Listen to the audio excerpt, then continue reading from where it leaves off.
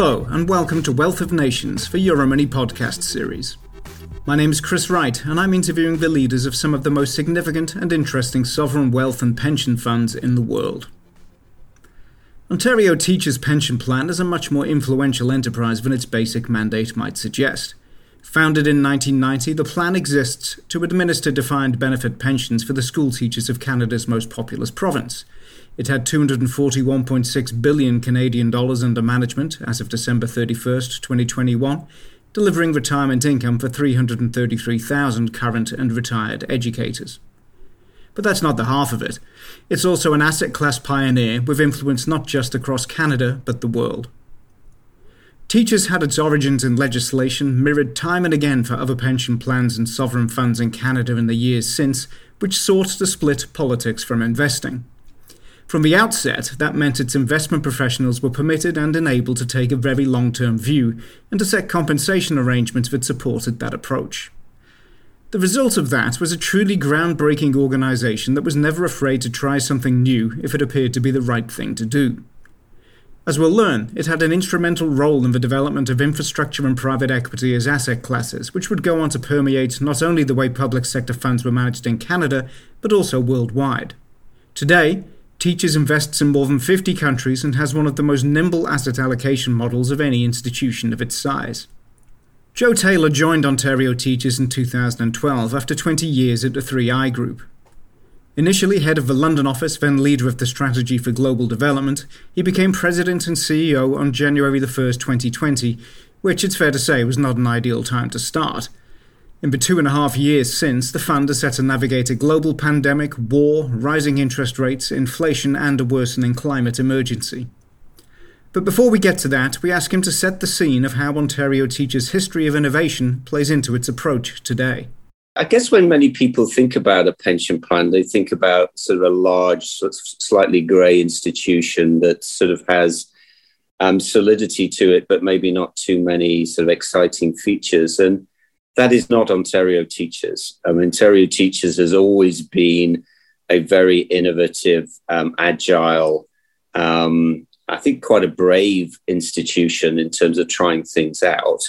It was the first Canadian pension plan of what you now see 7 or 8 of them, where essentially the Ontario government decided for one community, i.e. the teachers in the province, they wanted to manage essentially their liabilities around future pension exposure, and decided the best way to do that was to get in a professional investing team to actually see if they could deal with those challenges for the future. And a big help for us, actually, I would say, was firstly how the plan was set up initially.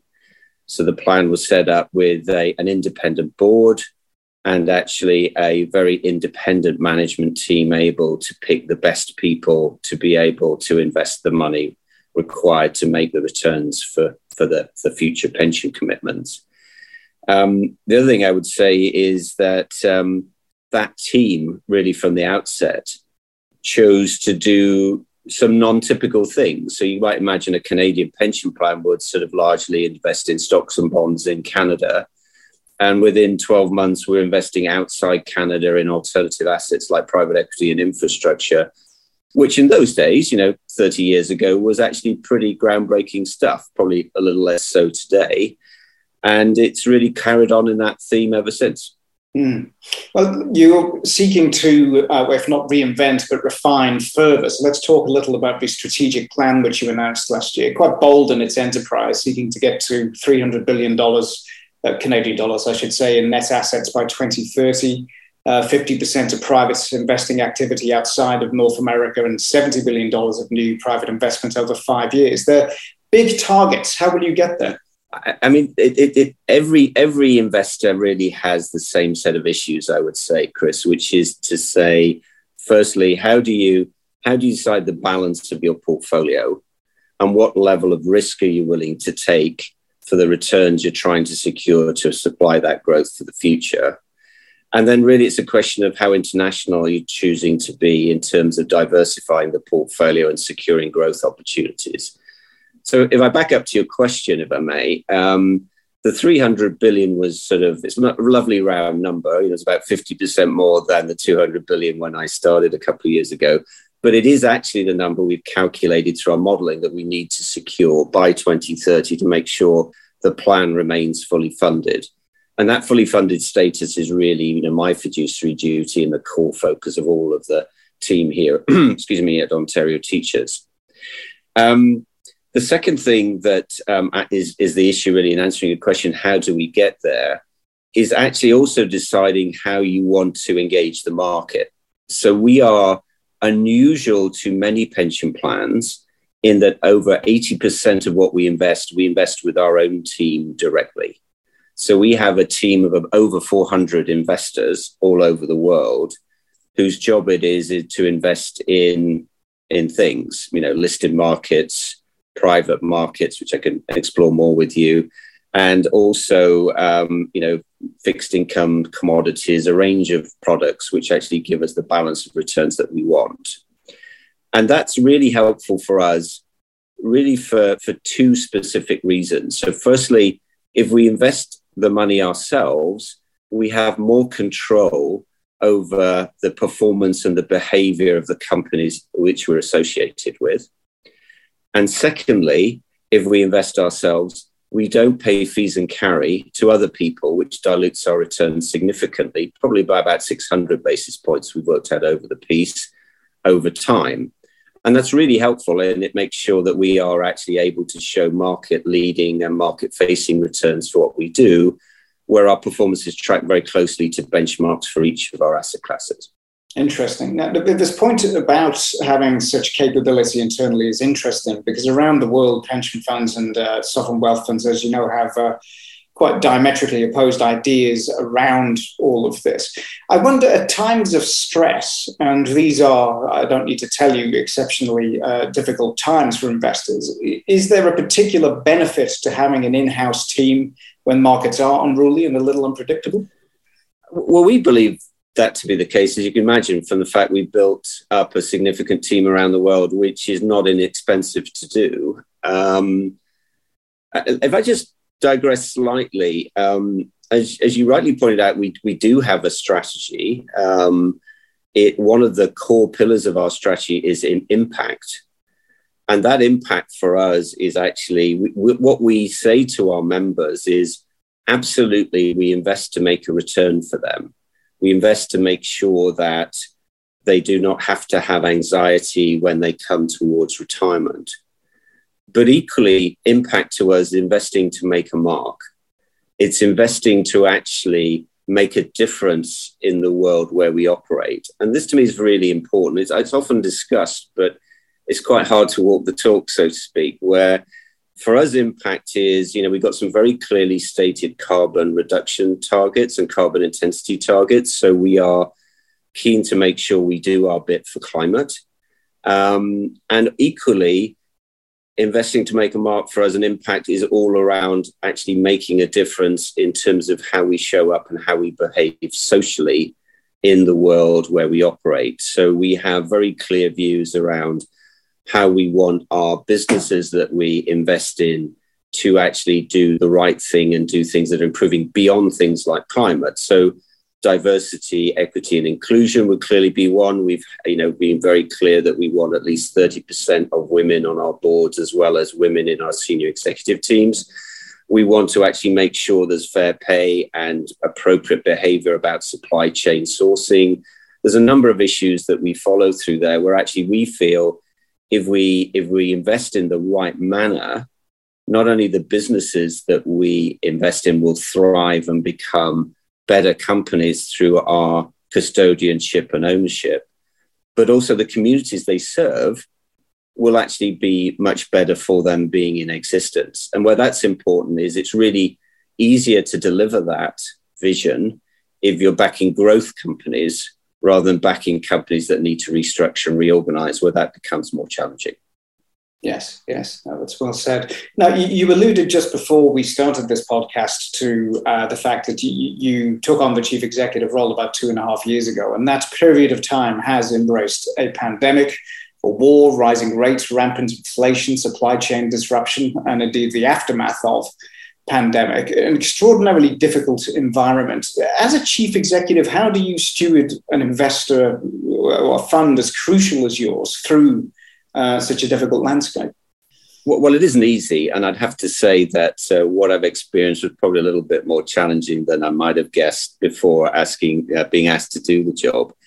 I'd probably say this. The key question for teachers is, how do we assess the level of risk that we want to take as well as we are taking in our activities? And then secondly, are we getting paid for that risk? So our dynamic is different from some other pension plans. So we actually start the year with a cash outflow every year between the contributions we get into the plan and the payments we make out to members. And that inevitably means we have to adopt a slightly more cautious or conservative outlook in terms of the portfolio composition we would have versus some other sovereign wealth funds and large Canadian pension plans that we partner with on a regular basis. And that makes us very clear and focused on how do we assess risk and how do we actually make sure we're making the right returns. So I would say the challenge at the moment is those risks have changed through the impact of COVID, the war in Ukraine, and actually some of the geopolitics we're seeing around the world. And we have to be actually nimble and agile enough to be able to articulate to actually reassessing what returns we want to make on the risk we're taking in certain asset classes and countries, but also what categories of asset classes we want exposure to. So to give you an example, when I started at Teachers, about 45% of the portfolio was in fixed income or bonds. And that would be quite normal for a pension plan where we have the dynamic I've just described of, trying to be careful about risk exposure and composing a portfolio. By the end of 2020, we had almost no exposure to fixed income because we decided it wasn't going to make us any return. And we switched the best part of $100 billion into other products. And not many organizations can do that in that sort of time frame. And we switched pretty aggressively into similar products to give us a return, but they'd actually give us a better return than the low or negative rates we're seeing on fixed income. So things like real estate and infrastructure, we've invested heavily in those two categories to give us an alternative to fixed income. And we also made a significant investment in private equity and some other private asset groups. Back to your comment, we had a target of about 70 billion to be invested in private assets over a 5-year period. And what we've done more recently, because the other big challenge for a pension plan like ours is inflation, is actually to say, how do we deal with inflation? Because all our liabilities are inflation linked. So we try to then find something that can actually give us some control as much as you can have it over inflation. So we now have moved some of our portfolio again during the start of this year into a significant weighting in commodities and inflation sensitive assets, purely to deal with that risk category. So I hope you're getting an impression that we're quite nimble. We can move our allocation around the portfolio to different asset groups. And the trick really is to assess the risk and actually saying, are we making the right return? And in some categories at the moment, we've assessed that the returns are reducing, and therefore we'll have to again be able to switch out into other asset groups. Yes, you are remarkably nimble. Very few other funds would do it, partly through reason of, I suppose, psychology, but also sometimes through charter and mandates. I think a lot of places don't actually have the technical freedom to move as swiftly and as completely as you have done. It's quite a lot of freedom you have there for movement, clearly, and which must be, I suppose, both an opportunity and something not to be taken lightly, I guess. Yes, we're very fortunate. I mentioned at the start of our conversation, when we set up the plan, we have an independent board. And what that board has done for me as the CEO is delegated quite a lot of the decision-making around portfolio composition for this point and other things.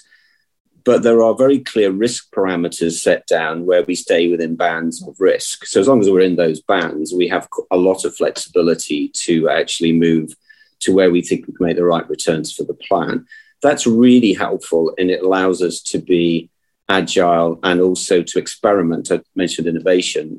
We do experiment in new asset categories. So we're doing more in credit at the moment, which is an area we think is interesting within the risk profile stack of businesses. But also we launched recently the Teachers Innovation Platform, now called the Teachers Venture Growth Platform, which really allows us to go from early stage venture all the way through to infrastructure and real estate as longer term, lower risk asset categories. Well, let's talk about some of those asset classes in detail and what you've been achieving there and learning from them. You mentioned credit. Let's start there. Tell me more about what you're observing there and where the opportunities are. Well, credit is an interesting asset group in that by nature it's rather cyclical. Credit tends to be in demand or not, depending on where you are with other alternatives. And I think as a global view, we see credit being more in demand in certain countries than others. So, for example, we see credit as an interesting product in India at the moment in terms of the flow of capital around that country. What we're trying to do, obviously, is build further capability. We have a great team in Toronto, but we want to internationalize that to some extent in places like London and in Singapore. And actually, for us, the question is, what sort of businesses we would find interesting from a credit opportunity. So that could be in larger listed companies potentially, or equally as a layer of investment in some of the private companies we know very well, largely from historically investing in the equity slice of that particular opportunity, whether it's growth equity or it's a change of ownership buyout opportunity. The real issue for credit, for me, if I picked out one issue, is you can generally get interesting rates of return at a point in time in the cycle, but once those rates of return look quite full, you get refinanced. So you actually have to be an active investor to maintain a material credit book over a period of time. And in our case, we're probably looking to increase our exposure to, around 10% of the plan by 2030. And that will take quite a lot of activity to actually not only build a portfolio, to maintain it being out there and exposed to companies versus refinanced through changes in moment in the cycle.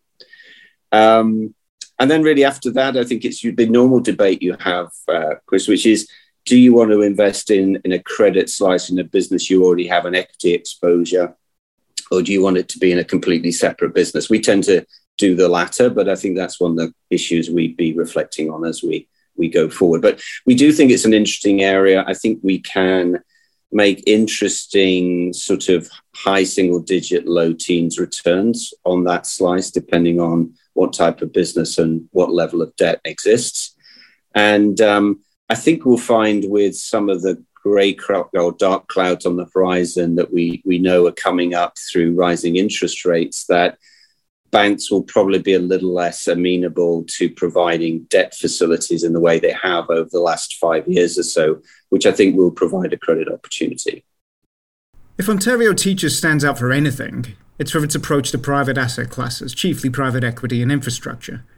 When last disclosed at the end of 2021, Teachers actually had more than twice as much invested in private equity, 55.1 billion Canadian dollars, than public equity. It had 11% of the portfolio apiece in real estate and infrastructure. It frequently goes directly into assets rather than through any third party, a recent example being a partnership with Corio Generation to develop 9 gigawatts of offshore wind around the world from Taiwan to Ireland. This is a culmination of an attitude that started early on. Few are more closely associated with the birth of infrastructure in particular as an asset class than Leo de Bever, who started at Teachers in 1995 and spent more than 9 years there, later going on to run the Victorian Funds Management Corporation in Australia and then Alberta Investment Management Corporation, a Canadian sovereign wealth fund. I was running a division in Teachers, which was called Research and Economics. What it really did was it set the asset allocation. It did analysis of quantifying risks in various places. And in that process, we realized that there were certain things that we were not investing in that had an above average return on risk. And infrastructure was one of them. And It was not a very popular notion, by the way, because as I've been discovering later on in my career, the status quo is a formidable opponent, and the status quo had no box or infrastructure. So fixed income would say, well, look, why would you want to do that? It's a lot more risk than fixed income. And then the private equity would say, well, why would you do that? It's a lot less return than private equity. But I had a boss, Bob Bertram. He was as passionate as I was about a very simple thing. We need to do what's best for our clients, our pension clients. And if that's a bit risky and unusual, that's just the way it has to be. And the reason we could do this was in part that we had strong support from our board. We had a very impressive board run by a former governor of the Bank of Canada and former president of Toronto-Dominion Bank. And they encouraged us to do what I just described. In other words, find better ways and cheaper ways and more asset classes with more return and opportunities with more return. So that was the genesis. The background of this is that pension funds by nature are very conservative organizations. And we were different in the sense that Bob Bertram felt he was given a mandate to do things differently and better, and he did. And that gave us a reputation, particularly when I started investing in infrastructure and timberland and commodities. And we had all good reasons for doing all these things, but as I indicated before, it was not just internally a hard sell. It was something that very few organizations were doing at the time. It's this attitude and background that brings us through to Ontario Teachers today. We've been investing in private equity for a long time, literally within a year of our establishment. It's been the single best performing asset class in our sort of stable, so to speak. And we've made virtually a 20% net return over the life of our activity there, which is market leading, I would say, across the world. We like private equity because actually it has provided us with regular sustained returns in different territories. So we've made great returns in the Americas, Canada, and in North America, but we've also made good returns in Asia and Europe as well. And I think that's not always the case across some asset categories. You have a regional good performance, not necessarily international. We have some private equity that we advance through third-party managers. So we've been LP investor in one of their funds. We do that for three reasons, if I could say it. Firstly, we learn. We actually build better knowledge of what they're doing and why they're doing it so our teams can improve their own sourcing and judgment. Secondly, it broadens our access to opportunities because they have their own networks, which can be different to ours. And then the final point is we often use them sometimes in new territories where we're not really very expert yet, and we would like to get local expertise as we build our capabilities. And that's particularly been true for us in Asia as we started to build our expertise in that region. And I would say that we're quite an unusual business, again, in the private equity world, in that we both do direct investments on our own as a control investor, but we'll also be a minority investor working with another private equity firm or an LP investor in their plan. So we cover all of the bases of private equity.